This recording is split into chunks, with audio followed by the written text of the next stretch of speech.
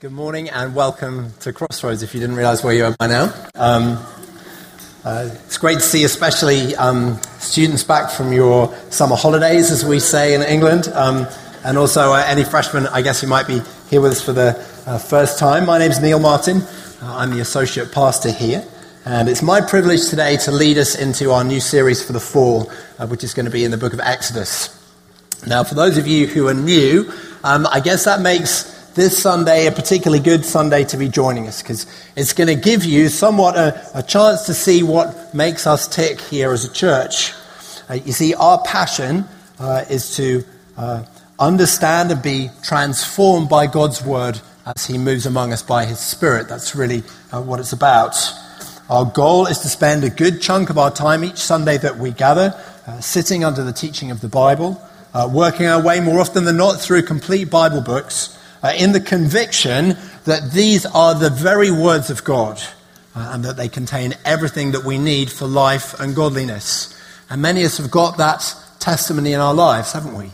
That God has provided for us and led us wisely and kindly through his word. You might recall the story in Luke's Gospel on the road to Emmaus, where Jesus gently kind of rebukes his disciples for their slowness to believe all that the prophets have spoken. And then beginning with Moses and all the prophets, it says, he explained to them what was said in all the scriptures concerning himself. Now, I hope that all of us have that kind of, that we were there. Well, that's what we're about here as a church. We want to hear the voice of Jesus today as he continues to open up the scriptures, as he continues to point us towards himself all the way from Genesis to Revelation. We want to hear him and be changed by what the Bible has to say about him. And that's basically the motivation which is leading us now into the book of Exodus. Many of us, of course, are going to know this book quite well. Exodus is the place from which many of the Bible's most famous stories and its most foundational kind of little narratives come, isn't it? The plagues of Egypt, the parting of the Red Sea, water from the rock, the 10 Commandments, the golden calf. I guess we can picture all of this stuff, complete with images in our mind of Moses looking strangely like Charlton Heston. Exodus is also the place where many of the most important institutions and rituals of the Old Testament come onto our radar for the first time. The Passover festival, the Ark of the Covenant, the tabernacle pitched in the desert. It's all here. And our task over the next several months is really just going to be to unpack this stuff, to set it in its proper context, and to show its meaning, I guess, in the light of the larger story that God wants to teach and to draw out the implications for us as believers today. So I hope that you're feeling a draw to that. We are really excited about it as a teaching team. We're going to move along at a fast but not a breakneck pace this time. Roughly 1 or 2 chapters a week. Many of our house churches are going to be following along at the same pace, so there are going to be plenty of opportunities for you to kind of keep pace with the story in your own time. I think you'll find out on the connection table that there's a printed sheet which has all of the passages that we can go through week by week. To get you roughly oriented here at the start, though, I think you'll find it helpful to see the book of Exodus dividing into 3 pieces, 3 broad chunks. The first piece runs from chapter 1 to chapter 18, and that basically takes Israel from Egypt to Sinai. From there we move into a second chunk that runs from chapter 19 through chapter 34, and when you get into it you realize it's giving us a kind of dramatized recap of the whole of the Bible story so far. And then in our third chunk we have that runs from chapter 35 through 40, that describes the establishment of this tent that God pitched for himself in the desert, the tabernacle. As a teaching team, we've not settled exactly just yet how fast we're going to do those second and third chunks. But that first one, we're aiming to have done by Christmas. So that's good news, right? We should all be out of Egypt and standing in the desert in front of Mount Sinai by the end of the semester. So let's get started. Now we're blessed by the fact that Exodus actually has its own introduction, so we don't need to provide a whole bunch of context. It has an overture at the start, which kind of highlights for us the material that's coming down the pike at us. It begins at chapter 1, verse 1, and runs to chapter 2, verse 10, And that is our text for today. So let's stand together for the reading of God's word. And we're going to go at this.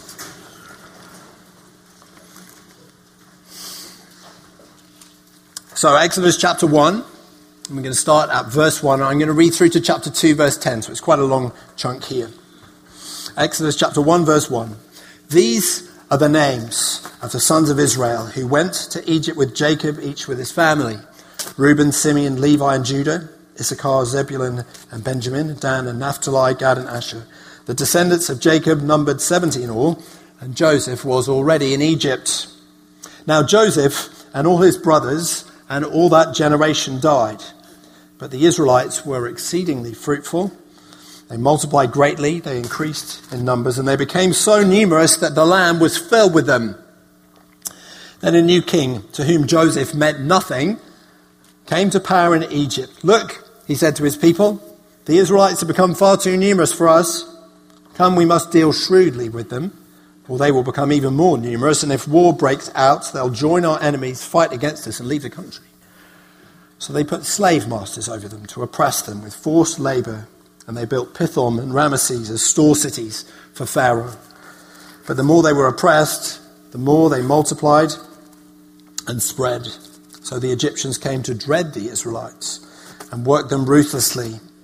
They made their lives bitter with harsh labor in brick and mortar and with all kinds of work in the fields. In all their harsh labor, the Egyptians worked them ruthlessly.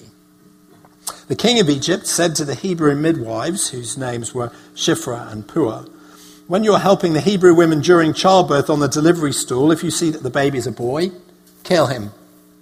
But if it's a girl, let her live. The midwives, however, feared God, and they did not do what the king of Egypt told them to do. They let the boys live. And then the king of Egypt summoned the midwives and asked them, why have you done this? Why have you let the boys live? And the midwives answered Pharaoh, Hebrew women are not like the Egyptian women. They are vigorous. They give birth before the midwives even arrive. So God was kind to the midwives, and the people increased and became even more numerous. And because the midwives feared God, he gave them families of their own. Then Pharaoh gave this order to all his people. Every Hebrew boy that is born you must throw into the Nile. But he let every girl live. Now a man of the tribe of Levi married a Levite woman, and she became pregnant and gave birth to a son. And when she saw that he was a fine child, she hid him for 3 months. But when she could hide him no longer, she got a papyrus basket for him and coated it with tar and pitch. And she placed the child in it and put it among the reeds on the bank of the Nile. His sister stood at a distance to see what would happen to him. Then Pharaoh's daughter went down to the Nile to bathe, and her attendants were walking along the riverbank, and she saw the basket among the reeds and sent her female slave to get it.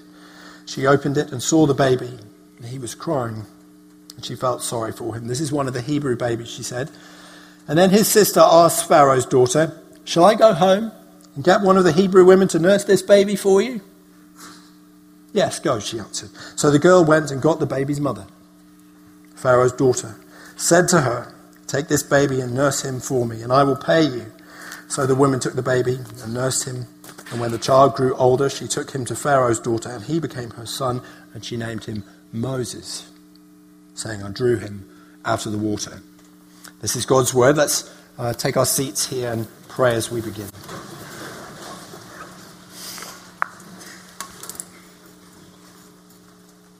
Great God in heaven, it is our conviction that your word provides everything that we need for life and godliness.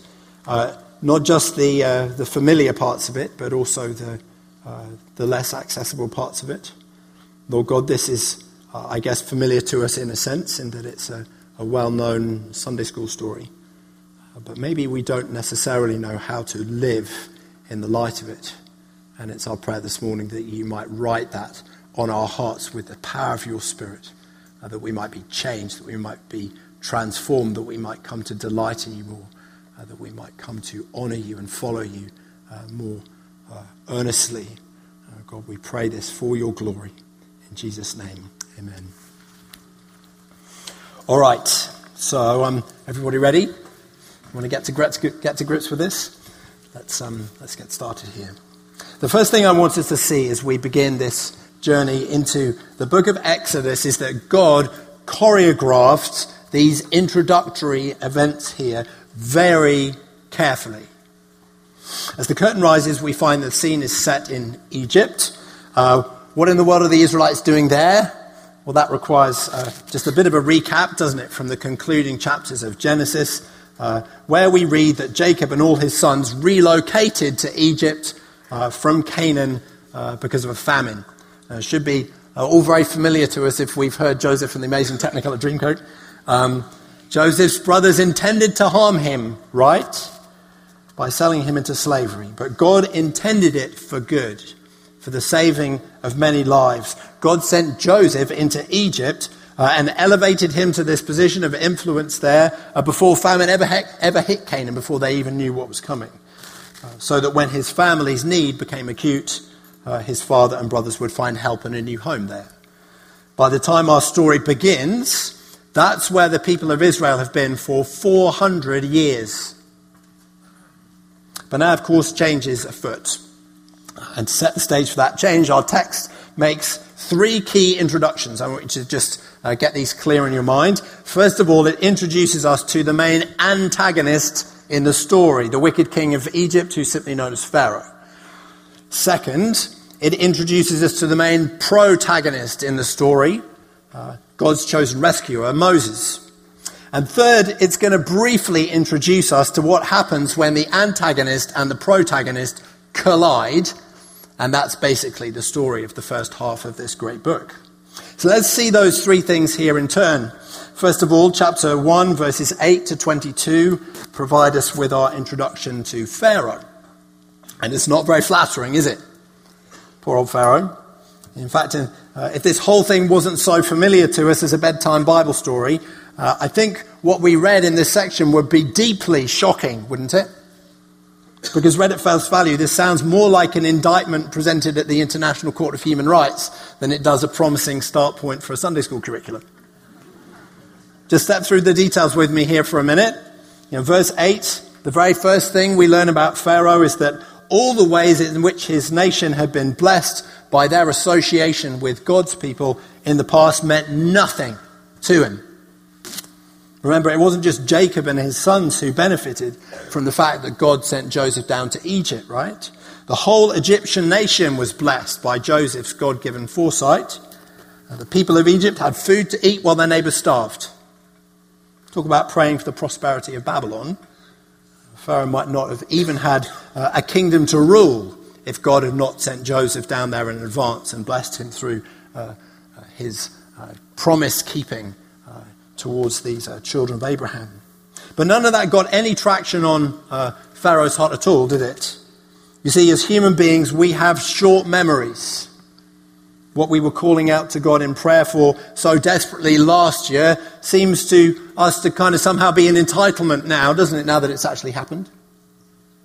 Rarely turn back and actually thank God for the remarkable things that he's done in our lives. 400 years had passed since Joseph had served as an advisor to Pharaoh's ancestors, and any thought of gratitude for what God had done for them through him was long gone by the time we reach Exodus 1. The people of Israel then are not a blessing in the mind of this Pharaoh. They're a problem. They've become too numerous for us, he says. If war breaks out, they will join our enemies. They will fight against us and leave the country. I wonder what you think of his logic there. Certainly hear these kind of statements in our modern immigration debate, don't we? I know I hear this kind of stuff when I catch the news from England. Migrants from Eastern Europe have become too numerous for us. They're taking all our jobs, using our services. And yet it's striking, isn't it, who's making that case here in Exodus and where the whole thing leads. These opinions are found on the lips of Pharaoh, whose function in this story is to show us what it looks like to be as far away from the heart of God as you could possibly be. Pharaoh says, we need to be shrewd with these people. No problems there, right? In Matthew's Gospel, even Jesus says we need to be shrewd. It isn't a sin to carefully assess our relational capital when we're dealing with people who oppose us. It's not a sin to think carefully about the likely consequences of our actions when we're working through tricky relational situations. But look at where all this shrewdness leads Pharaoh in our text. No doubt his peers were impressed with his political acumen. But the blunt reality of it was this. Pharaoh basically used his power as a leader to forcibly enslave the Israelites. He took away their freedom. He compelled them to work for him as laborers, building these massive store cities of Ramesses and Pithom, which you can still see in the archaeology of Egypt. How did he think this would solve the problem? Well, it's hard to know. Perhaps he hoped that this demonstration of raw power would just convince the Israelites that siding with his enemies would be a really bad plan. But maybe he just hoped to overwork and malnourish them to the point where they just kind of started to wither under the attrition of it all. But the thing that the book of Exodus really wants us to see is that whatever his intention actually was, however shrewdly he thought he was dealing with the dangers that he thought he saw ahead, the result was a total bust, wasn't it? In verse 12 we read that the more he oppressed the Israelites, the more they multiplied and spread, so that the Egyptians came to dread them. His whole plan completely backfired. So you would think, wouldn't you, at this point in the story, that Pharaoh would have stopped and kind of considered changing his strategy. Like brought some of his experts in and said, hey, well, this isn't working, let's think of something different. His own particular brand of shrewdness hadn't achieved what he'd intended. In fact, it had achieved the exact opposite.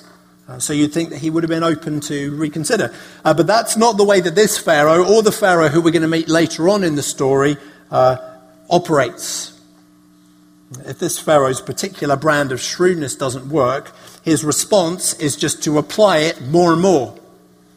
And in the process, of course, its thin veneer of political acumen starts to wear away, and we see what's really going on underneath, don't we? Verses 13 to 16 show us Pharaoh's response. On the one hand, it's more of the same. The enslavement of the Israelites is just intensified. He works them ruthlessly now, forcing them out into the fields, assigning to them the hardest tasks involved in all of this building that he has planned, working with bricks and mortar. But on the other hand, he's also turning to something more sinister now, isn't he? If hard labour wasn't enough to slow down the growth of the Israelite nation, perhaps infanticide might do the trick. And so, keeping his attentions covert, he calls these two women to him, these midwives who serve the Israelite community, and he orders them to kill every male child that they deliver. Now, that's pretty shocking stuff, isn't it? Again, because it's so familiar, we find it hard to just digest what's going on here. But just think about the scale of the international outcry if it turned out like something like that was happening in Syria right now. It's barbaric. But once again, the book of Exodus wants us to see that not even that repressive measure actually delivers the benefits that Pharaoh hopes for. So he's frustrated once again. You see, at this point in the story, we get our first glimpse of what God-inspired resistance to Pharaoh really looks like. The Hebrew midwives that he tries to co-opt here just refuse to play his game. In verse 17, we read that the Hebrew midwives feared God. I bet that wasn't the only person they feared. I expect they were scared out of their minds by Pharaoh. But the point of the book of Exodus is making here is that they feared God more. They cared more about giving an answer before God in the end for their behavior than they cared about giving an answer to Pharaoh. And so they ended up doing something incredibly brave. Because resistance here is only heading in one direction, logically, isn't it? A man who's persuaded himself that it's shrewd to wipe out an entire generation of Israelite baby boys is clearly not going to miss a couple of midwives who just happen to get in his way. And yet look what happens here. Do you see a pattern emerging? Pharaoh gets the very opposite of what he's looking for again.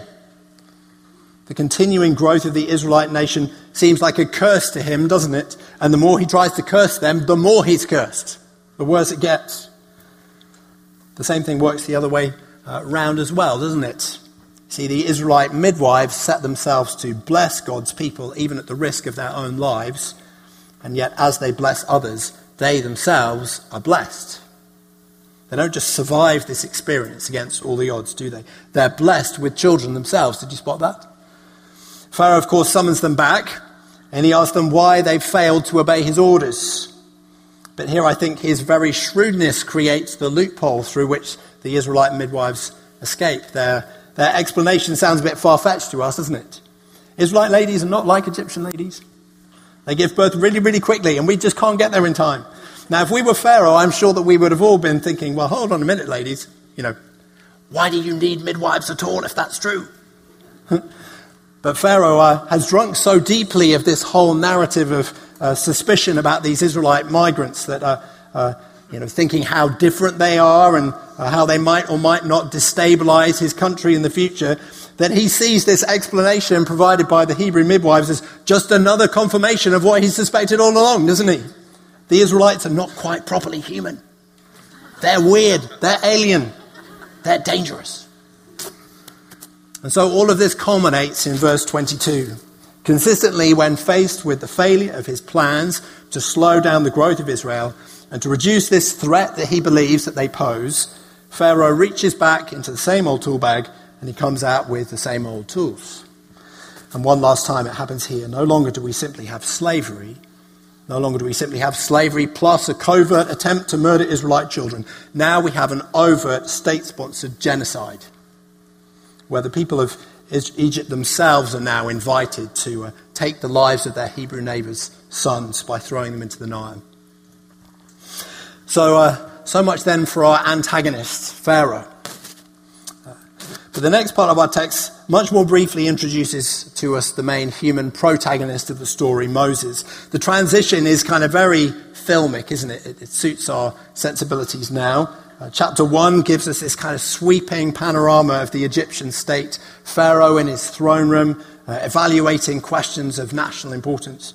Thousands of enslaved Israelites hewing out stone in the hills, building these vast granaries, dust, sand, whips and heat. We can kind of picture it all, can't we?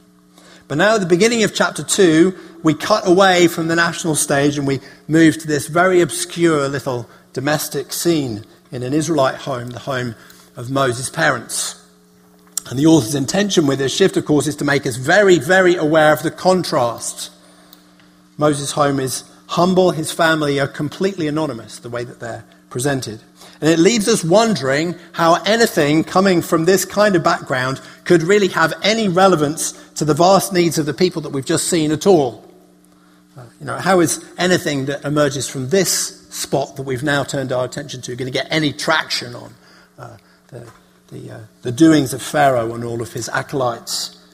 But the author of Exodus wants us to see that in stark contrast to Pharaoh, this is actually the way that God gets things done. We've already seen it with the midwives, haven't we?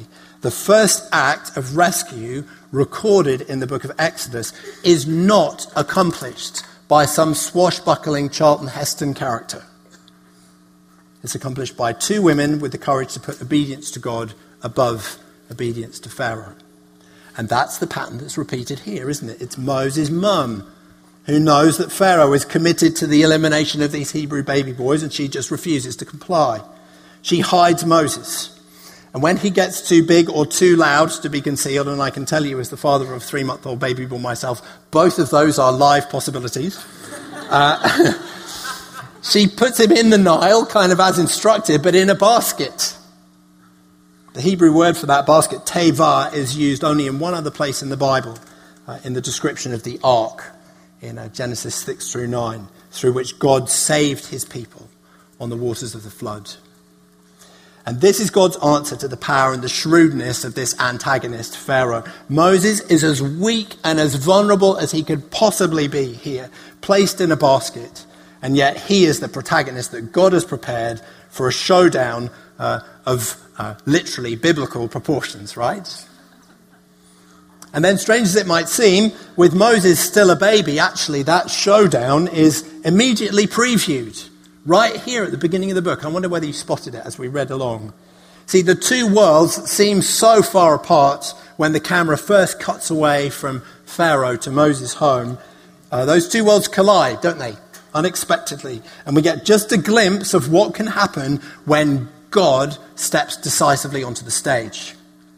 Chapter 2, verse 5 tells us that immediately after Moses' mother places this little ark in the water with Moses in it, Pharaoh's daughter went down to the river to bathe.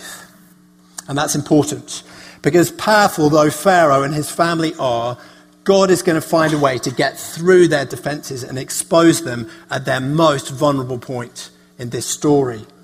Bathing kind of gives us a metaphor for it here, doesn't it? Pharaoh's daughter is naked, stripped of all of her impregnability when she meets Moses for the first time. But her nakedness is internal as well as external, isn't it? Her heart is pricked when she sees this little baby in a basket. She feels sorry for him. You see, God doesn't need to wield human power himself to find the chinks in human power's armor, does he? He can melt human hearts, as he does here in the story. He can also shatter human hearts. When battle is joined in earnest later on in the chapters of Exodus, God is going to go right to Pharaoh's most vulnerable point as well. God is going to deprive that man of his firstborn son when the time comes for his own children to leave Egypt. Moses' sister Miriam has an unexpected little cameo role here, doesn't she, in this beautiful little sequence of dialogue that we get that so unexpectedly and so completely turns the tables on Moses' situation. You see, going into this part of the story, the problems facing Moses' family are basically completely intractable, aren't they? The baby can't be concealed anymore. Pharaoh's edict is unavoidable. There's nothing that can be done. And yet with Miriam's brave and simple words to the princess, "Shall I go and get one of the Hebrew ladies to nurse the baby for you?" The whole thing is completely transformed in a stroke, isn't it? It's absolutely brilliant. It's got God's fingerprints all over it. It's like Solomon threatening to divide the child in two with the sword. It's like Jesus' reaction to the woman caught in adultery in John's Gospel. Suddenly, with a word, the unresolvable is resolved. The hopelessly stuck is completely unstuck. The impossibly convoluted is made straight. In fact, it's better than straight, isn't it? Because the princess offers to pay Moses' family to bring him up on her behalf. Just as we saw with the Israelite midwives here again, God blesses those who bless him, and he curses those who curse him. And that's what he's gearing up to do in this whole book of Exodus. God is going to confront Pharaoh with all his power, using weak, flawed, improbable human people, and he's going to win. It's beautiful, isn't it? But if that is all we ended up seeing here in the introduction to Exodus, I want us to know that however interesting all of that stuff is, we'd still have gone away miserably shortchanged. God truly has arranged this text to introduce us to the antagonist in Exodus and to the chief human protagonist in Exodus, and to show us what happens when their two worlds collide. But there's far greater significance to this introduction than we could ever imagine if our visibility was just constrained to this problem of Israel's enslavement to Pharaoh right here in the text. So that's where I want to take us for the remaining time that we've got here this morning. The key to it lies in asking ourselves whether we've ever heard anything quite like this before. Let me read you those apparently innocuous opening verses of the chapter again. These are the names of the sons of Israel who went to Egypt with Jacob, each with his family: Reuben, Simeon, Levi, Judah, Issachar, Zebulun, and Benjamin. Dan and Naphtali, Gad and Asher, the descendants of Jacob, numbered 70 in all. Joseph was already in Egypt. Now Joseph and all his brothers and all that generation died, but the Israelites were exceedingly fruitful. They multiplied greatly. They increased in numbers and became so numerous that the land was filled with them. Does that sound familiar at all? It really should. For the Israelites who lived through these events and who read this account when it was first written, there would have been no missing the connection that was being made here in Moses' account. The Israelites were exceedingly fruitful, it says. They multiplied greatly. They increased in numbers. They became so numerous that the land was filled with them. Those are exactly the same words that God spoke to Adam at the very start of the story in Genesis 1:28, when he blessed him and said, "Be fruitful and increase in number, fill the earth and subdue it." That's God's original vision for humanity before the fall, when men and women would spread out as his representatives, modeling his goodness and kindness and creativity, extending the boundaries of the Garden of Eden to cover the entire surface of the earth. Now, we all know that humanity turned around and snubbed that privilege, don't we? With horrible ingratitude, Adam and Eve refused to serve the God who'd give them everything they had. They thought that things would be a lot better actually if they were God. Despite the fact that everything they had came from him, their lives, their gifts, their relationship with each other, even the capability to make moral choices and decide whether to eat from the tree or not. That itself was a gift from God, wasn't it? They took it all for granted and just reached out to grasp more. They bit the hand that fed them in the most sickening way, and they were thrown out of the presence of God. They did that as our representatives. Actually, I think they represent us surprisingly well. Instead of being on the outside, partnering with God and extending his reign, they found themselves, and we find ourselves, on the outside, as part of the problem now that God has set himself to overcome, and all was lost. At least it should have been. If God had not made a remarkable promise, the promise of the kingdom of God. In Genesis 3, God gave just a hint of it, a glimpse of a future rescuer who will one day crush the head of the serpent who led Adam and Eve astray. But as the story progresses, that message gets clearer and louder. In Genesis 9, after the flood, God blesses Noah and he says, "Be fruitful and increase in number. Fill the earth." Do you hear what God's really saying there? Genesis 12, God tells Abraham he's going to make him into a great nation, and that he will bless him and make him a blessing, and that all the peoples of the earth will be blessed through him. Now those aren't just idle words of encouragement that God is just kind of spitting out there. God is telling Abraham that in his grace, Abraham now stands at the head of a great plan, a bold plan, an improbable plan, an incredible plan, a plan to buy back Eden and reclaim everything that was lost at the fall. In those words, God promises to re-establish his original vision of a garden stretching out across the entire earth, in which goodness and kindness and creativity are the universal law. And he promises that Abraham and all those who are truly descended from him can be part of it. Somehow he'll find a way to bring us past the cherubim with the flaming swords. Somehow he'll find a way to bring us back inside. That's the promise that then dominates the rest of the book of Genesis. Will Abraham even have one son, let alone be the father of a nation? The whole thing hangs by the slenderest thread, doesn't it? And yet God provides and his promise stands. Immediately after the sacrifice of Isaac's story, it's there again if you've got ears to hear it. God says to Abraham, "I swear by myself that because you have done this and you have not withheld your son, your only son, I will surely bless you and make your descendants as numerous as the stars in the sky and as the sand on the seashore. Your descendants will take possession of the cities of their enemies, and through your offspring all nations will be blessed because you have obeyed me." That's the promise that Isaac was so desperate to see passed on to Esau, and Rebekah was so desperate to see passed on to Jacob. And that's the promise that still dominates Jacob's mind on his deathbed when he blesses his sons and tells Judah that the scepter will not depart from his family, nor the ruler's staff from between his feet, until the one to whom it belongs shall come, and the obedience of the nations shall be his. And then the curtain goes down, and Israel passes into silence. For 400 years they live as aliens in Egypt. The promise recedes into the shadows. Many people cease to believe that it will ever be fulfilled. And it's only if we understand that background that we're ready to hear the message that God is really communicating in the first chapter of Exodus.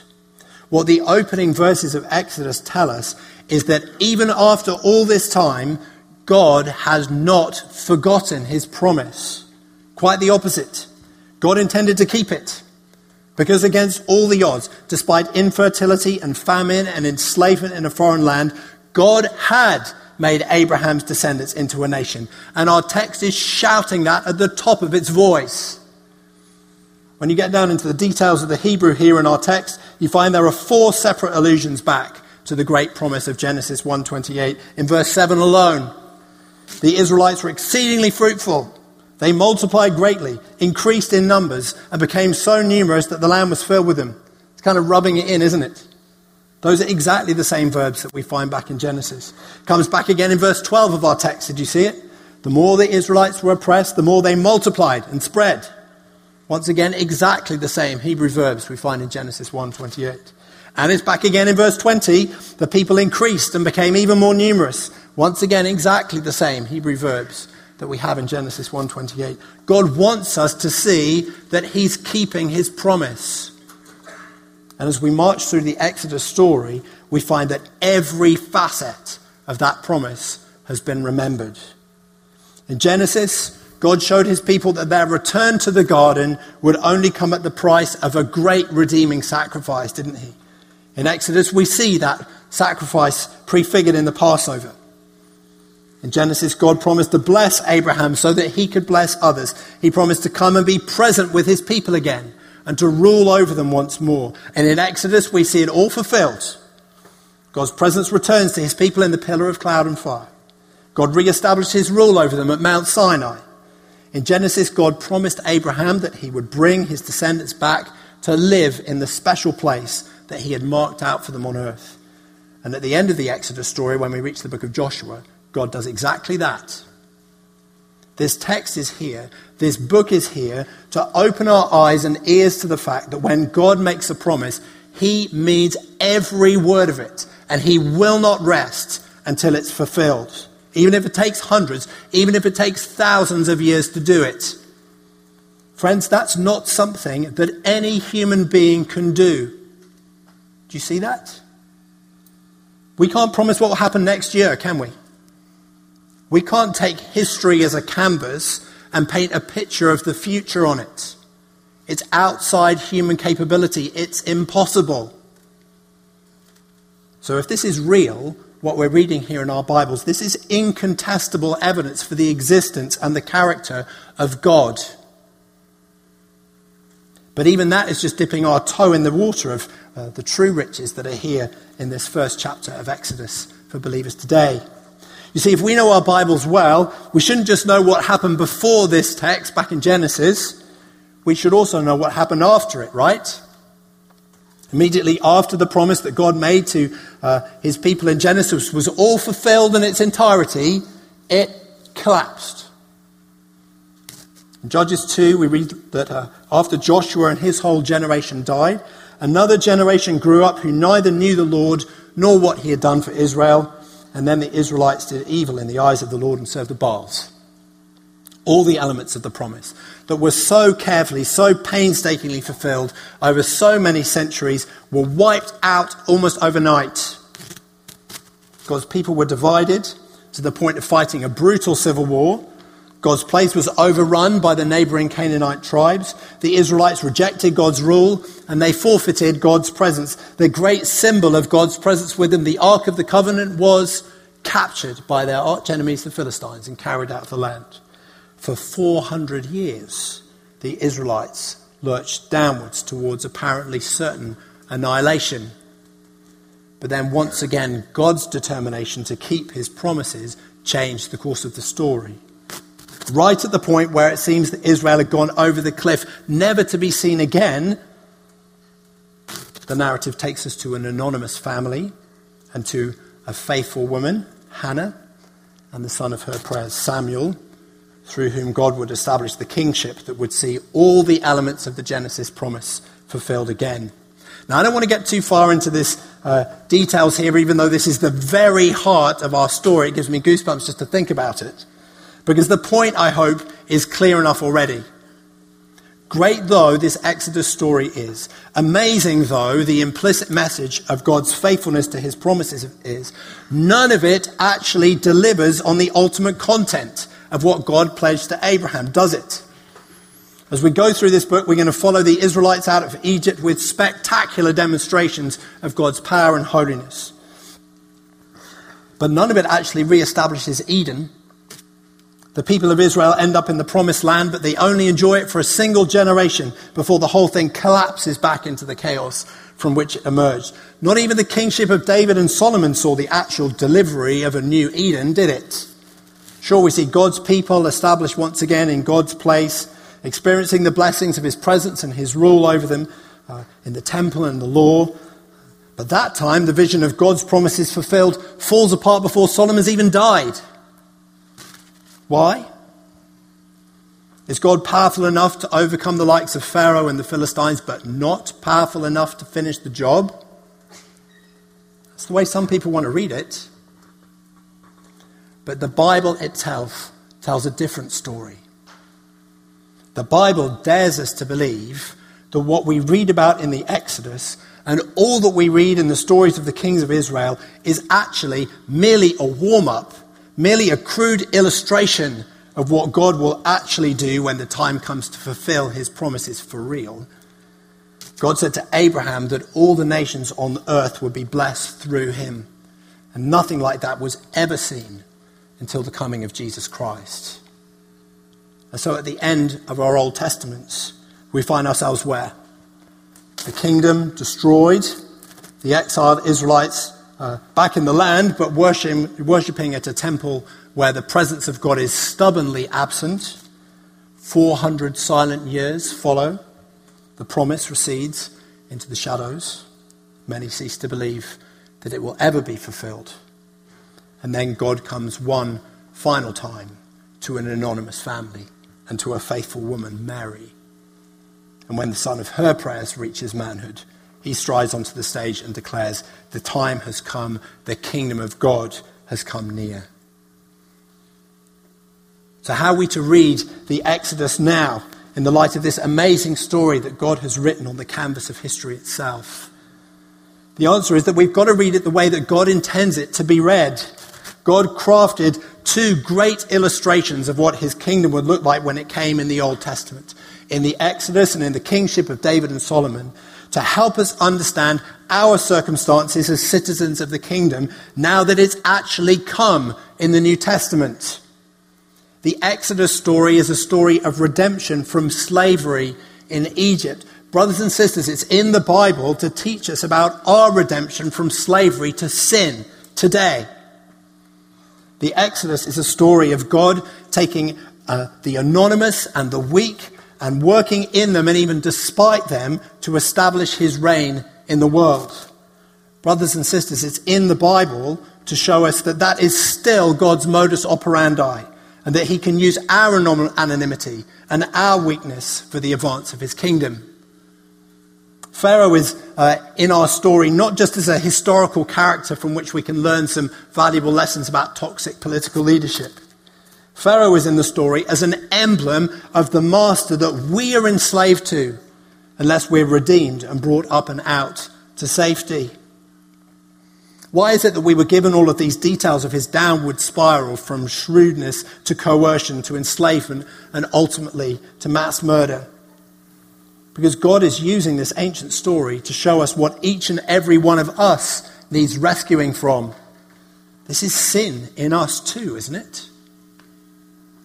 Sin in us knows something of the way that God would have us go, and yet it prefers the shrewd alternative. Sure, you know the way that this works. God tells us something that we want to do is wrong, but we think, I'm smarter than that. It won't have any bad consequences. I don't need God to be my moral babysitter. I know what I'm doing. And then just like Pharaoh, if your experience is anything like mine, you find that actually there are consequences. And that obeying that sinful impulse leaves you in a worse place than the place that you started. And yet still, just like Pharaoh, you find that somehow you don't look back and question your approach. No, sin has no rearview mirror. No, in order to dig yourself out of the mess that you've made, you just order up more of the same sinful behavior. And pretty quickly you find yourself going round the same destructive spiral that Pharaoh's life illustrates so well in our chapter, getting more and more locked in, more and more unable to escape.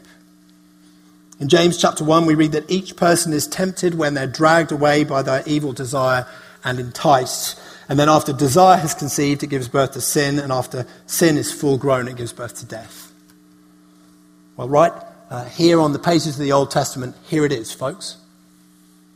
And it poses the fundamental challenge of the gospel to us with fresh urgency, doesn't it?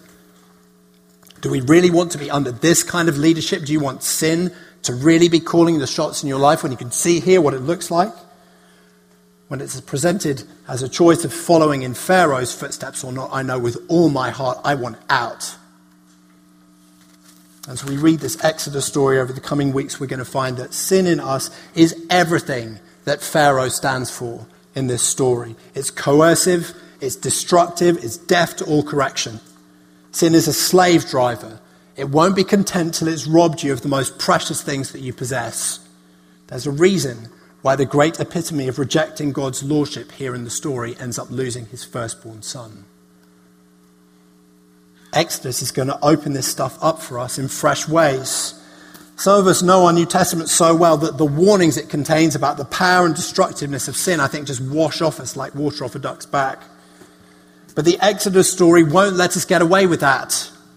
In Exodus, sin is exposed as this enslaving monster, this brutal, two-faced Darwinian force that wants to nothing but our destruction. Exodus is going to show us that those who curse God are cursed. But of course, it's also going to show us that those who bless God are blessed. The believers in this story find strength right at their point of greatest weakness, don't they? The ordinary folk, the anonymous, inconsequential folk, the Hebrew midwives and Moses' family choose to bless God when all the human logic favors just giving up, where there's no prospect that resistance is going to make any difference at all. And yet this story teaches us that God is just looking for that kind of obedience, that willingness to value his opinion more highly than the opinion of the world, as his cue to break into the story with resources that dwarf our weakness and the strength of anything that might oppose us. And he hasn't changed a bit. And it isn't just the regular believers in the book of Exodus who show us that working through weakness has the fingerprints of God all over it.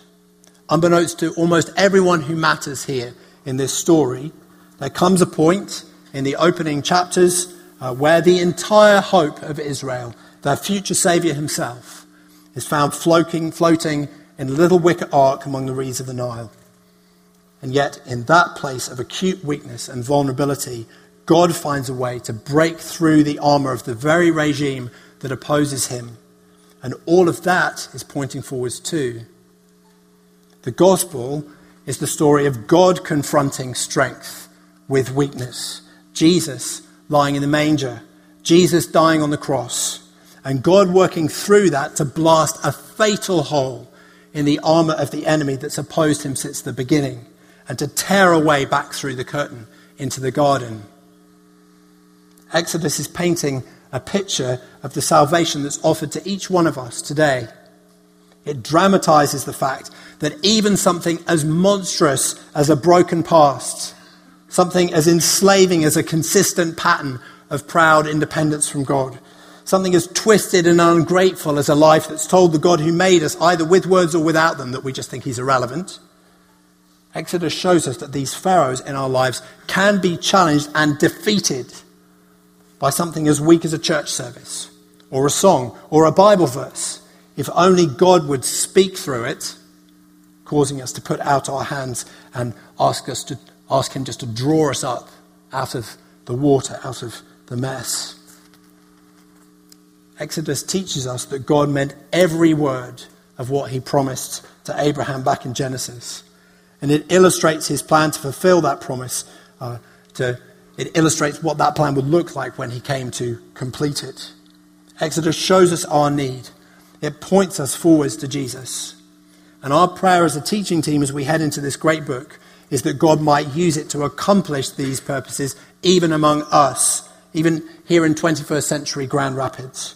That people might be liberated from slavery to sin and lifted up out of it to experience his blessing through the work of the true Passover Lamb, Jesus Christ. Let's pray.